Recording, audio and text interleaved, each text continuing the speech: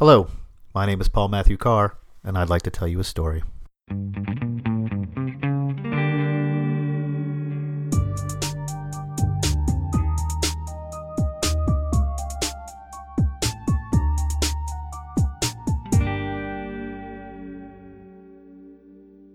Hello everybody, and welcome back to the very second episode of this thing that I do.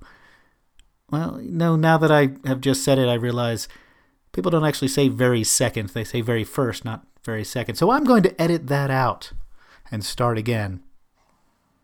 Unless I don't, because editing is hard. Anyway, welcome back everyone. This is another thing that I'm recording for you to listen to. Now, if you recall from the last episode, I did not actually have a name for this thing that I'm doing. That has changed. To be fair, you probably don't recall because that first episode was roughly 6 months ago. During that episode, I said I was going to do this on a regular basis. And apparently, my idea of a regular basis is a lot different from other people's. Regardless, I did not have a name for it at that point, but I do now. When I put out the question of what should I call it, an anonymous commenter said, "Why don't you call it the ElkCast?" ElkCast, because you're Daddy Elk. ElkCast. That was a great idea. I should have thought about it myself. And since it was an anonymous commenter, I'm going to take credit for it. No, that's not true. Whoever you are, thank you. That's what I'm going to call it. And full credit to you. So write me back and tell me who you are. Okay then, so here we go. I am Paul Matthew Carr, or Daddy Elk, as I'm known to my internet friends, and you are listening to the newly christened ElkCast. Welcome. The story I'm going to give you tonight is one that was written about 2 years ago. It's more of an essay, kind of a rambling essay, and it's about my love of the Beat generation. When I was in my mid to late teens, I just loved the Beats, the Bohemians, the hippies. It was just, I tried to articulate what it is in the past, what it was that appealed to me so much about them. And it's just, basically it's the idea of outward creativity. It's the idea of people who came together because of art, because of writing, because of dance, or whatever it was. They got together in order to be creative, and they went out to experience life to inform that creativity. Now, that might be overly romanticizing what it is that they actually did, and they're the ones who actually over-romanticized what it is they actually did. But the idea of it just was so appealing to me. I loved it. I wanted to be it. I wanted to live it. And so I set out to replicate that lifestyle. And in many ways I succeeded. In many ways I failed. Ultimately, I came to realize that attempting to replicate someone else's life is not true to your own. And I eventually settled in on my own path. But I have to admit, there is still something about the Beats that resonates with me. There is still, to this day, a compulsion to head down the road, to sail the ribbon of highway with a full tank of gas, a pen and a notebook, and look for the next adventure. But romantic fantasies aside, the essence of their writing, the essence of the art, still touches me. The stream of consciousness, the honesty, the raw, naked self laid bare is something that still informs what I write, even if the style is not something I still embrace. So the story I will read tonight is an homage to that, I suppose. It's called All the Road Going.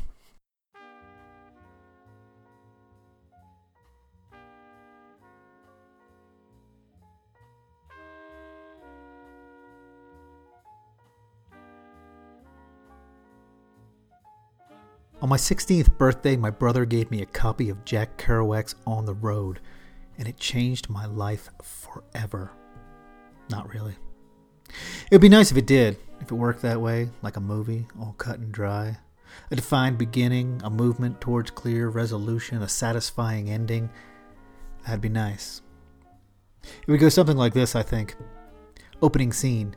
Boy receives inspirational text from older sibling that sets off a life-changing adventure. An adventure that would consist of trials and tribulations and romance and comedy. And in the end there'd be tragedy, and from it, a moment of clarity. There would, of course, be an inscription in the book. It'd be found at the end, and it would be prophetic and poignant. It would be read in a touching voiceover in the brother's voice, who had probably died at some point in the story, and we would cut to a close-up of the main character smiling, staring into the distance, into a star-filled sky as a shooting star falls. And the boy would know, deep down in his heart he would know, that what he was searching for was inside him all the time. It'd be nice if it was like that, all cut and dry, like a movie. In reality, there was no inscription. It wasn't even wrapped. My brother just handed me a dog-eared paperback copy of the book and said, "Here, you'll be into this." I didn't actually read it for over a year. I did carry it with me, though. That tattered paperback rode in my backpack, mingling with school books and pencils and loose change. A talisman of sorts. A symbol of something I wanted to do, wanted to be. When I finally did read it, it was in a place I didn't expect. Next to a dumpster, sitting on broken down boxes. It was summer and I had taken a job at BJ's Wholesale Club, a temple of consumerism where anything could be bought, and bought big. Model trains, Barca loungers, floppy disks in 100-packs, and projection TVs, and peanut butter jars the size of a child's head. It was casual decadence on metal shelves, and I spent my days outside. I was the cart retriever. It was my job to stand in the parking lot and wait. I waited for the clients to unload their massive shopping carts into massive vehicles and drive away. And after a respectful amount of time, I would retrieve the cart and place it back at the front door position to be filled again with giant foodstuffs and electronics. I wore normal street clothes and a red vest and a large pin that said, "Ask me about BJ's." I was embarrassed about this at first, but I began to wear it with pride and then began to actively engage the question. Turns out when confronted, others are more embarrassed than you are. I was only allowed inside for lunch breaks or to go to the bathroom. And the rest of the time, I was left by myself to walk around the parking lot, smoke cigarettes, and hang around the dumpsters and read. So I read. I read quickly at first, the way you'd read an adventure novel. Then I read slower, savoring the way the words fell together on the page like paint on a canvas. Then I would start over when I was done, from the last word to the first word in quick succession. And when I was done, I started again. And by the end of the summer, I was Sal Paradise. And I wanted to hear jazz, and I wanted to know the mad people who lived on the edges. You know, the ones who burned like Roman candles, and thought about the road. I thought about what it would be like to be a traveler, to meet other people who didn't think like me, people who didn't live their lives in the same 3-block radius, and only went to vacations to Atlantic City on the weekends and maybe Florida once a year if they were lucky. I thought about leaving, but I was afraid to leave. Then I went to a funeral. The funeral for a man I didn't know. And all the other men there wore suits, and they wore black ties. And all the women wore black dresses, and they kept their eyes downcast. And I was asked to be a pallbearer, to carry the body of the man I did not know. It was an honor, I was told, to carry the coffin. But I knew I was only asked because I was young and stronger than the other people there. And the women cried when I went past them. And at the reception, I was thanked for what I had done. And I was told that I had really stepped up and done something important. And someone I didn't know handed me a beer in a plastic cup even though I was underage, because it was a special occasion and I had done a good job. And then a man came around with ham and cheese sandwiches on a silver tray, and everyone ate because there was nothing else to do, and I wanted to leave. So I decided to leave. I bought a car, just a Chevy, crap little utilitarian car, and I drove. I wore red flannel shirts and I smoked Marlboro Reds one after the other, lit off the other's end. I drank Budweiser beer from cans, and I claimed that the taste of metal made it better. And I listened to bebop jazz and classic rock and blues, and I told anyone who would listen that the time of the created genius was dead. And I talked about philosophy, filtered through the lens of an over-horny, undersexed child, and I called it profound.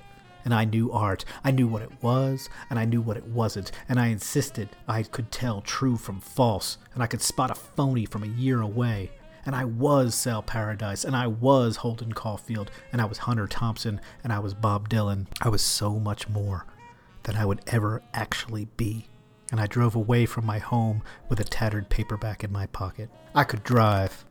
I could drive and drive and drive. I crossed this country a dozen times, sometimes with friends, sometimes just myself. The road became the destination. The road became a meditation, an escape. I found myself chasing the horizon. I didn't stay in one place too long because there were too many places to go, too many people to meet, too many things to do. Just go. I had to live as much as possible now. Now. Live like a rocket. Live like a firecracker. If I stopped, I'd miss something. I couldn't miss anything. So no sleep, no rest, keep going. If you stop, you might die. And if you die, all you get is ham and cheese sandwiches on a silver platter, and a stranger will carry you to a hole in the ground. So live now, live like a rocket, live like a firecracker, and you just go. You go, go, go, and you pop in brilliance and color and glory. Then one day I found myself in Nebraska, on the side of the road, in a rest stop off I-80. I was tired, barely able to keep my eyes open, and the sun was setting. I walked over to the wheatgrass, all golden and amber and swaying, and I stood still. I was 1,000 miles in any direction from anyone I knew or loved. I was alone. My car door was open, and on the passenger seat was a torn and beaten paperback, a travelogue of sorts. Its spine was broken and the words had begun to blur, and I thought to myself, Dean left Sal to die, didn't he? Left him to die alone for the sake of movement and burning out life for nothing. And there was a moment then, a moment that I knew what to do and what to be. And I fell asleep in that wheatgrass as the sun went down on the side of the road 1,000 miles from anyone or anything that I knew. And I was happy. When I woke, it was gone. That moment, that notion. Moments of clarity are like dreams, just shapes and impressions, forgotten ideas. You try to grasp them, you try to pull them back, but they just fade and they become vague notions of something that might have been. I got back in my car and I drove again. I drove for a very, very long time. On the shelf in my living room is a paperback copy of On the Road. If this were a movie, it would be the same copy, with the inscription to take comfort from, with its memories symbolically hidden in its yellow pages. And that would be nice, if life were like a movie, all cut and dry. But it's not the same copy. It's not the same book that was given to me by my brother all those years ago. The one I carried across the country, the one I read back to front so many times, the one I had with me in Nebraska when my life never changed. No, that one was lost a long, long time ago. But the words are still the same. The memories it invokes are still the same. Different, still the same. And I reached for it, and my fingers almost touched the spine to pull it from the shelf. Instead, I left it there to continue to gather dust as I walked away.